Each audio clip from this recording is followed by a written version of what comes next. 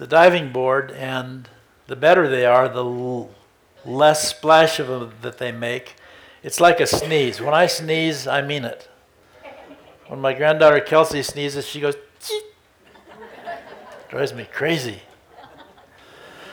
So all that to say, you are making a splash, so to speak. Your life is an influence. How much of an influence is it? Now, personally, I don't like to be around people who are a cannonball. Just kind of, whoa, that was a little much for me. But you want to be around someone who makes a difference, and you want to make a difference. Most of us think, well, gosh, some people make a difference. I'm not sure I could ever make a difference. And you've heard me say this a million times. You are making a difference. What difference are you making?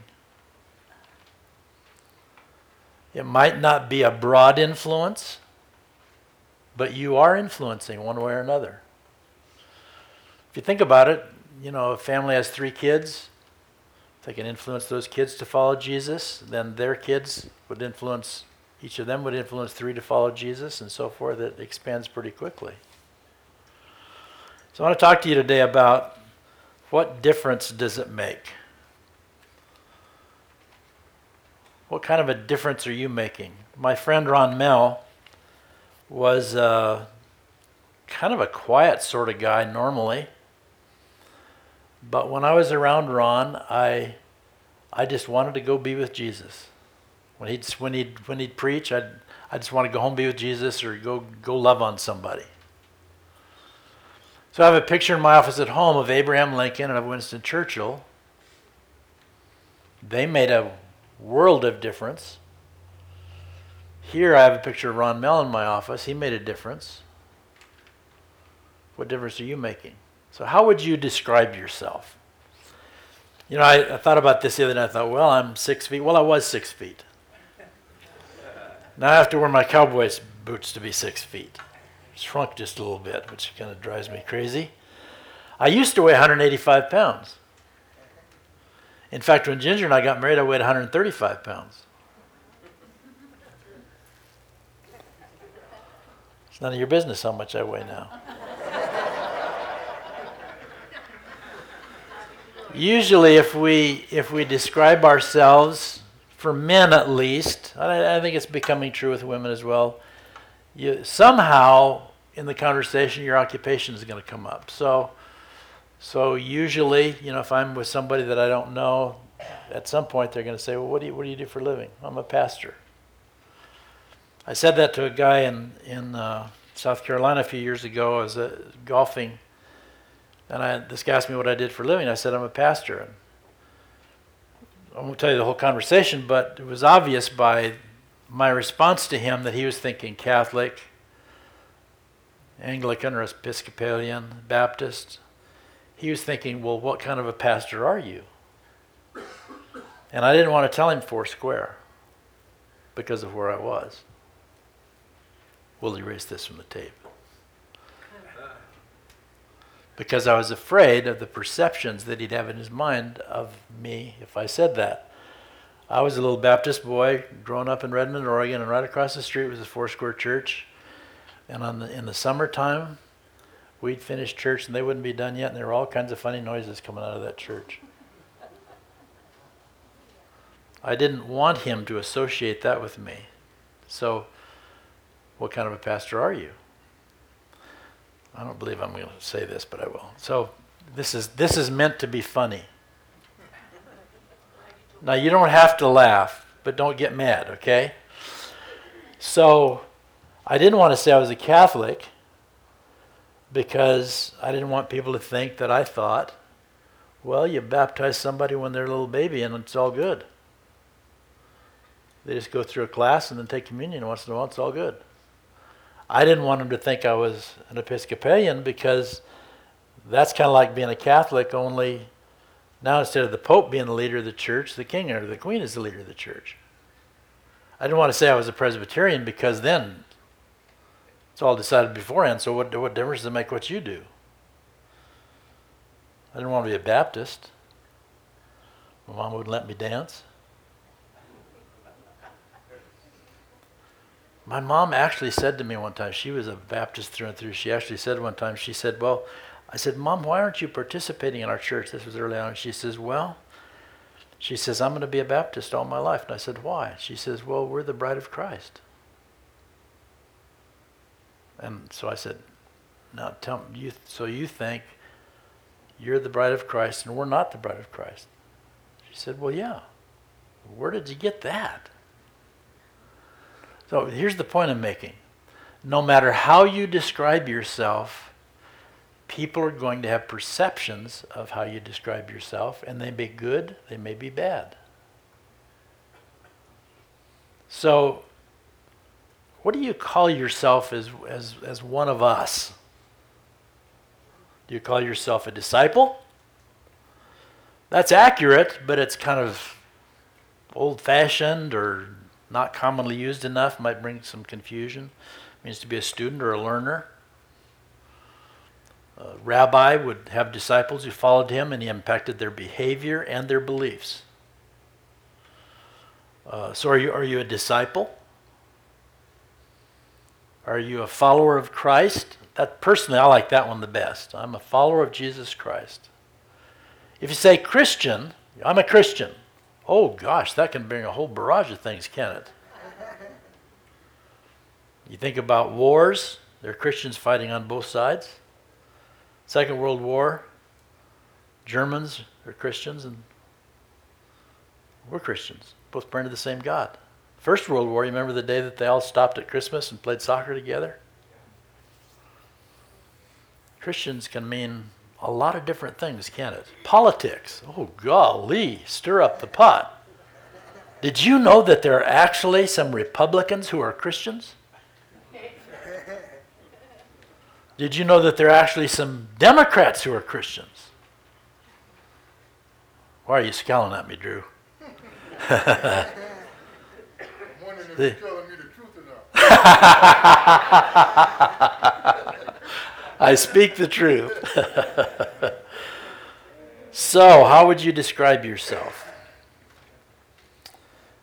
In terms of being a follower of Christ or a disciple, the implication of that term is that Jesus is going to make a difference in your life, and by making a difference in your life, you will make a difference in the life of others. Okay? Now, in our culture, everybody says, now, you can be a Christian if you want to, you can be whatever you want to, but just keep it quiet. Don't disturb anybody. Don't upset anybody by telling them what you are. Which is kind of interesting to me for lots of reasons, but here's what Jesus said about it. Matthew 28:16.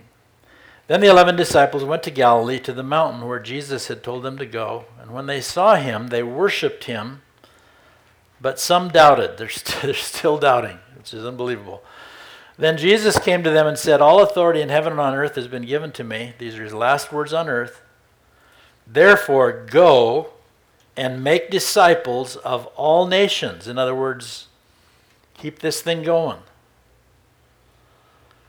Baptizing them in the name of the Father, the Son, and the Holy Spirit, and teaching them to obey everything I have commanded you.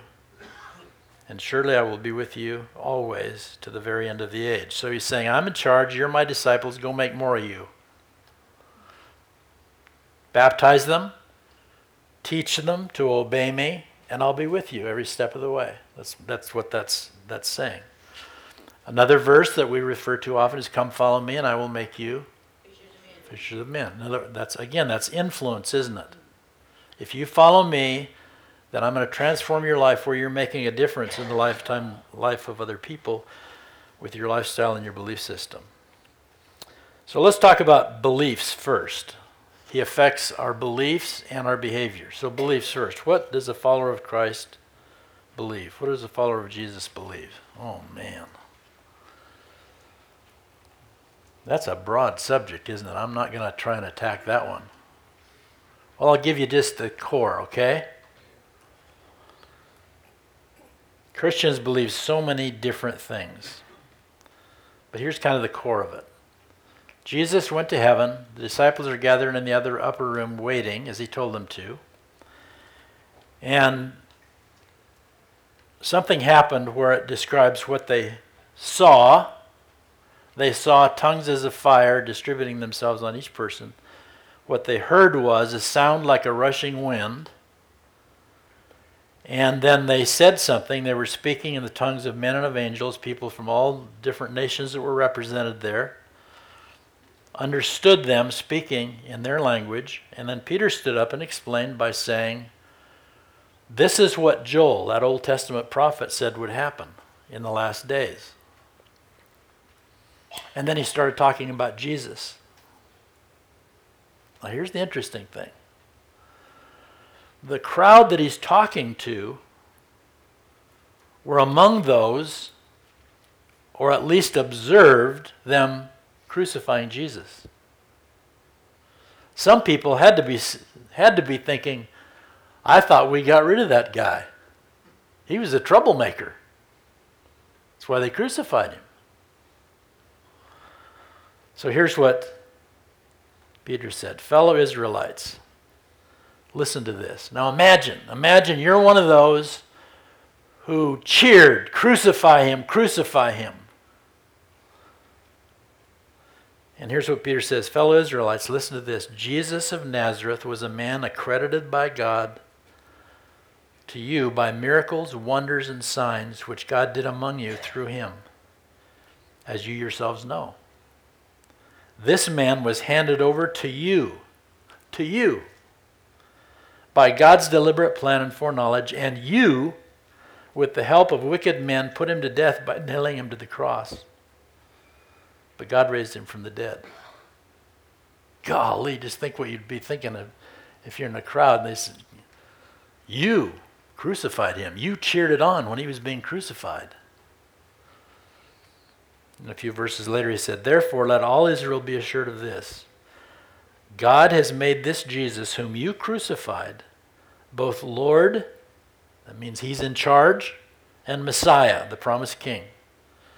When the people heard this, notice their response. They were cut to the heart and said to Peter and the other apostles, brothers, what shall we do?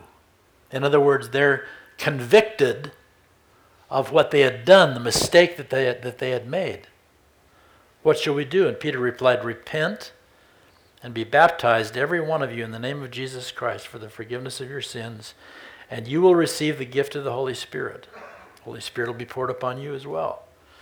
The promise is for you and your children and all who are far off, for all whom the Lord our God will call. So there are some important things we can glean from that. Write them down in your notes. First of all, Jesus is alive. Now you can say, well, duh. Most of you'd say, well, tell us something we don't know, Pastor. Okay. Let me ask you a question. Do you live like he's alive? Jesus is alive. They crucified him on the cross. Eyewitnesses watched them crucify him. Eyewitnesses saw him after he was raised from the dead. 500 of them. We'll come back to that in a couple of minutes. And the scripture teaches us that he was not only raised from the dead, but he is exalted to the right hand of the Father. He is Lord. So Jesus is alive, number one. Number two, the important thing that we can glean from that passage is repent. Change your mind about Jesus. Repent has all kinds of connotations to it. Repent simply means to change your mind. And if you change your mind, then there'll be a resultant change in behavior.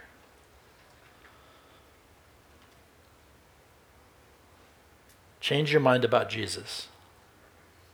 Thirdly, confess. Agree with God about your sin. So if Jesus is alive, and he is, because we have more than 500 witnesses,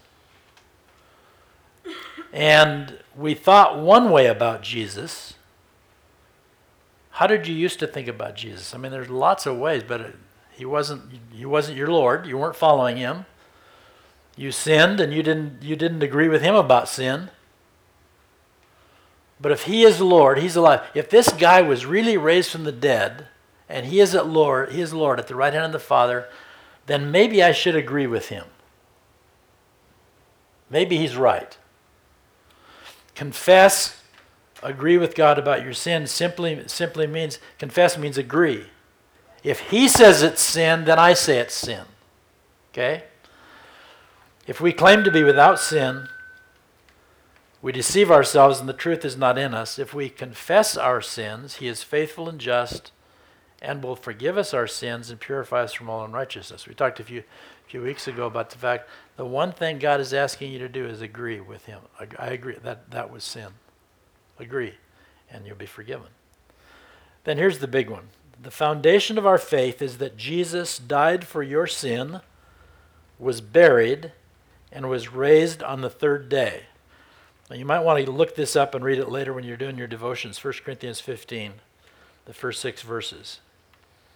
Now, brothers and sisters, I want to remind you of the gospel I preached to you. So here he's saying, here comes the gospel, which you received and on which you have taken your stand. By this gospel you are saved. So that's pretty important. If you hold firmly to the word I preached to you, otherwise you have believed in vain. For what I received and passed on to you as of first importance is this. Notice again. Christ died for our sins. He paid your penalty. I was watching a movie yesterday with Ginger, and this guy was standing in front of the ruler of this Scots tribe, and a woman had committed a crime. And he had compassion for this woman, and he didn't want to see her beaten, because she would be beaten with fists for this crime. And he stood up and he says, I'll take her punishment for her. And this guy hit him in the stomach. He hit him in the back. He hit him in the face. And finally, when blood came, okay. Jesus took your punishment. That's a pretty big deal. Christ died for our sins according to the Scriptures. He was buried, and he was raised on the third day according to the Scriptures, and that he appeared to Cephas and then to the 12. After that, notice this, and Paul knows these people. After that, he appeared to more than 500 of the brothers and sisters at the same time, most of whom are still living. In other words, go talk to them, go ask them. Now, here's the way I want you to think about that. If Tom came up and said to me, Stan, I saw him alive. Oh, come on, I saw him die on the cross. Now, I know Tom. He might say, you called me a liar? I saw him. Go talk to Sandy. She saw him too. And then on and on and on. 500 people saw him alive.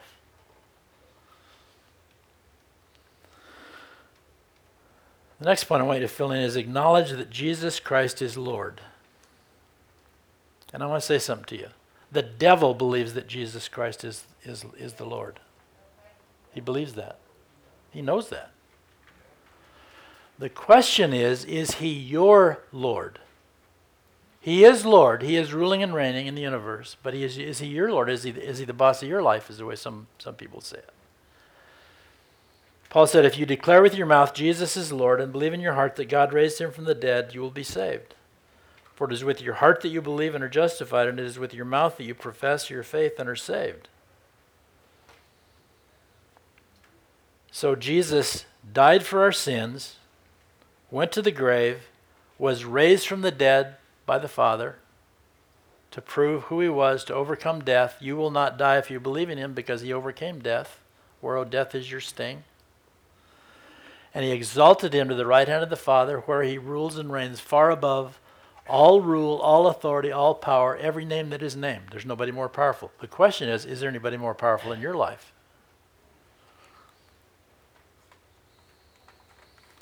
So I'm going to skip the next verse, 18. To come follow me means that Jesus will impact your life. In other words, you believe something about Jesus, but if you are following Jesus, it will change your behavior. A disciple didn't just believe something. They followed Jesus around and he talked to them. He prayed with them. He led them. He was an example for them, and their lives changed. So the question that I have today is, what difference does it make to be a follower of Jesus Christ? What difference does it make? Now, one of my favorite stories of all time, I think maybe I told you this a year or two ago. I was taking golf lessons from a guy at Yellowstone Country Club, and he graciously said, I'll give you a golf lesson. So I went out and he showed me how to hold my club, and he had a bunch of balls over here, and he'd take a ball and he'd kick it over to where I was, and I'd swing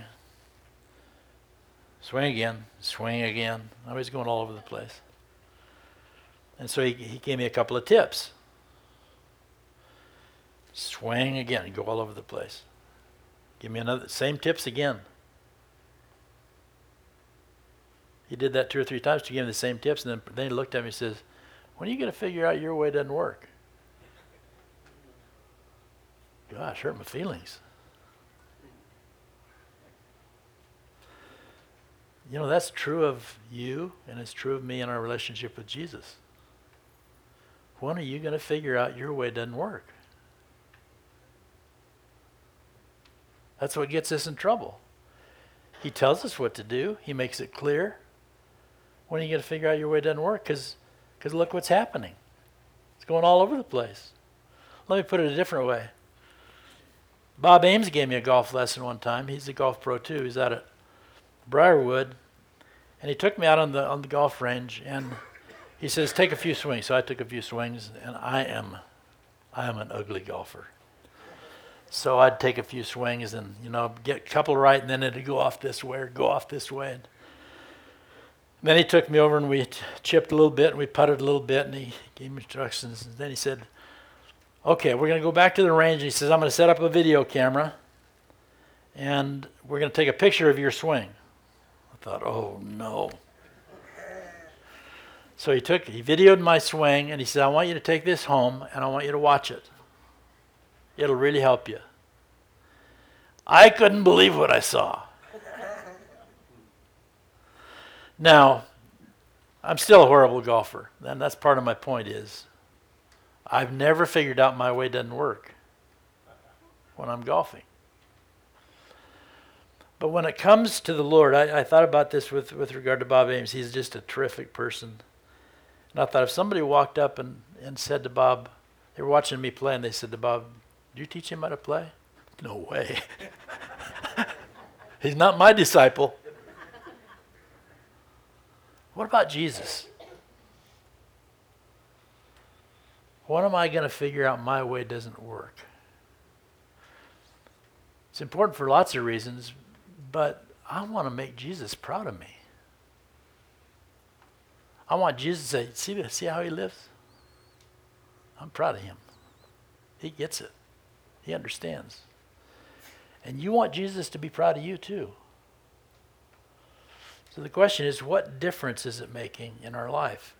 We have a belief system, and most of us have a pretty good belief system. But then comes behavior. Listen to this behavior verse, Colossians 3:12. Therefore, as God's chosen people, holy and dearly loved. So that's the position you go from. You're holy and dearly loved. Clothe yourselves with compassion, kindness, humility, gentleness, patience. Bear with each other, forgive one another. If anyone has a grievance against you, forgive as the Lord has forgiven you. It's a pretty good list, isn't it? How to live. And then he says, above all these virtues, put on love, which binds them all together in perfect unity. So take kindness, compassion, humility, gentleness, patience, forgiveness, bearing with each other, and then just wrap them in love. And Jesus is going to be proud of you. That's what that's saying. So you say, by this all men will know that you're my disciples if you love one another. Jesus said that. So, well, there's got to be more to it than that. I'll put it this way. The command of Jesus is very simple, but it's very demanding. It's not hard to understand. But to live that out is a very challenging and difficult thing. A new command I give you, love one another as I've loved you, so you must love one another. By this, everyone will know that you are my disciples, if you love one another. So, I'll give you some marriage counseling, for those of you who are married. You want to know how to have a good marriage? Love your wife like Jesus loves you. Love your husband like Jesus loves you. Well, it got to be more to it than that. No, that's it. You do that, you're good. I mean, think about it. Well, yeah, but you don't know him. Yeah, I probably do. I know me.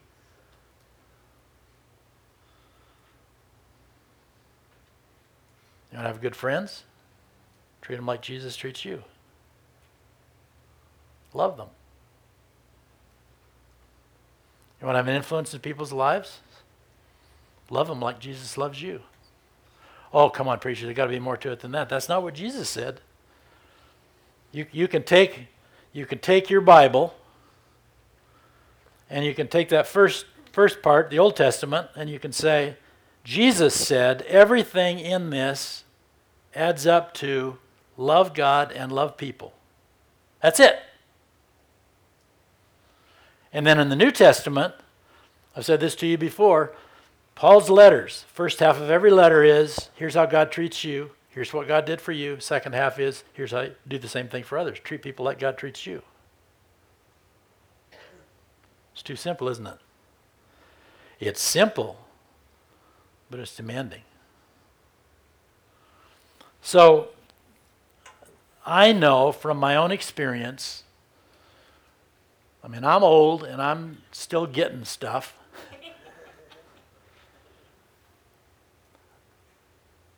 The longer you live, the more you realize, I failed again.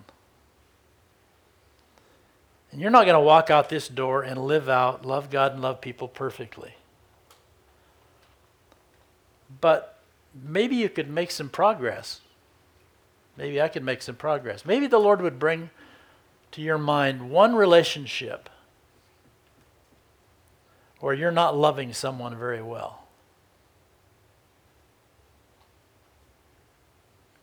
Could I challenge you this week and the next and the next and the next?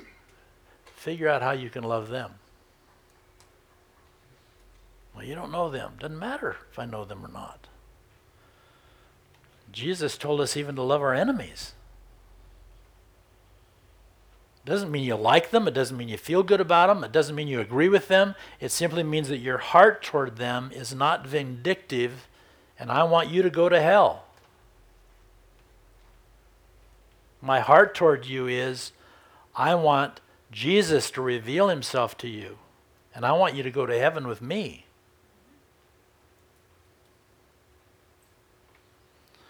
I bet every one of us have a relationship that we can think about where I haven't loved them perfectly, but I'm going to love them better. What does God's love require of me in that person's life? And here's the bottom line. When Jesus makes a difference in me, I will make a difference in others. So as I understand the love of God for me, I'm going to love others better. I'll tip you off to next week a little bit. Is there any reason why God shouldn't love the world? Does he? Is there any reason why God shouldn't love you? Oh, let me count the ways. Is there any reason why God shouldn't ask you to love people like he loves you? There isn't, is there? So Lord, today, this is something that, gosh, I've heard this most of my life. But Lord, maybe there'd be a little tweak today where we'd get it just a little bit deeper, we'd understand it a little bit further.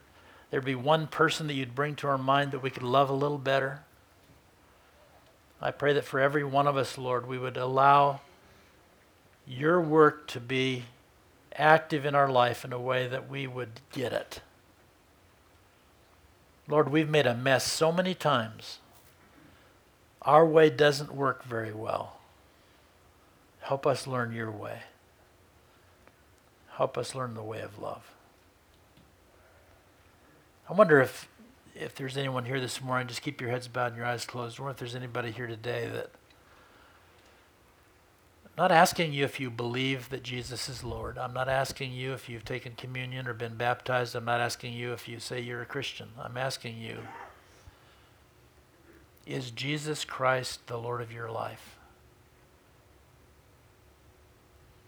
Have you put your faith in him? Have you accepted the fact that he paid for your sins? Gosh, that'd change your life right there. He paid my sins. He doesn't want me to pay. He paid. You want to step across that line of faith today and say, yes, Jesus, I receive you as the Lord of my life. If you haven't done that yet, everybody else's heads are bowed, their eyes are closed. They're not going to be watching you. Would you just look up at me? I want to embarrass you. Just want to acknowledge with you today. You're saying, Pastor, I'm stepping across that line. I want to cross the line of faith today. I want Jesus to be the Lord of my life. I'm going to allow him to be the Lord of my life. Just slip up your hand. Look at me. Lord, today I know how imperfectly I live my life, and there are times when my self-will takes control again. So I, like others in this room today, Lord, I just want to raise my hand and say, Lord, I want to take my self-will to the cross. I want to daily take up my cross and follow you. And Lord, that's our commitment to you today in Jesus' name. Let's stand together and let's worship him. Amen.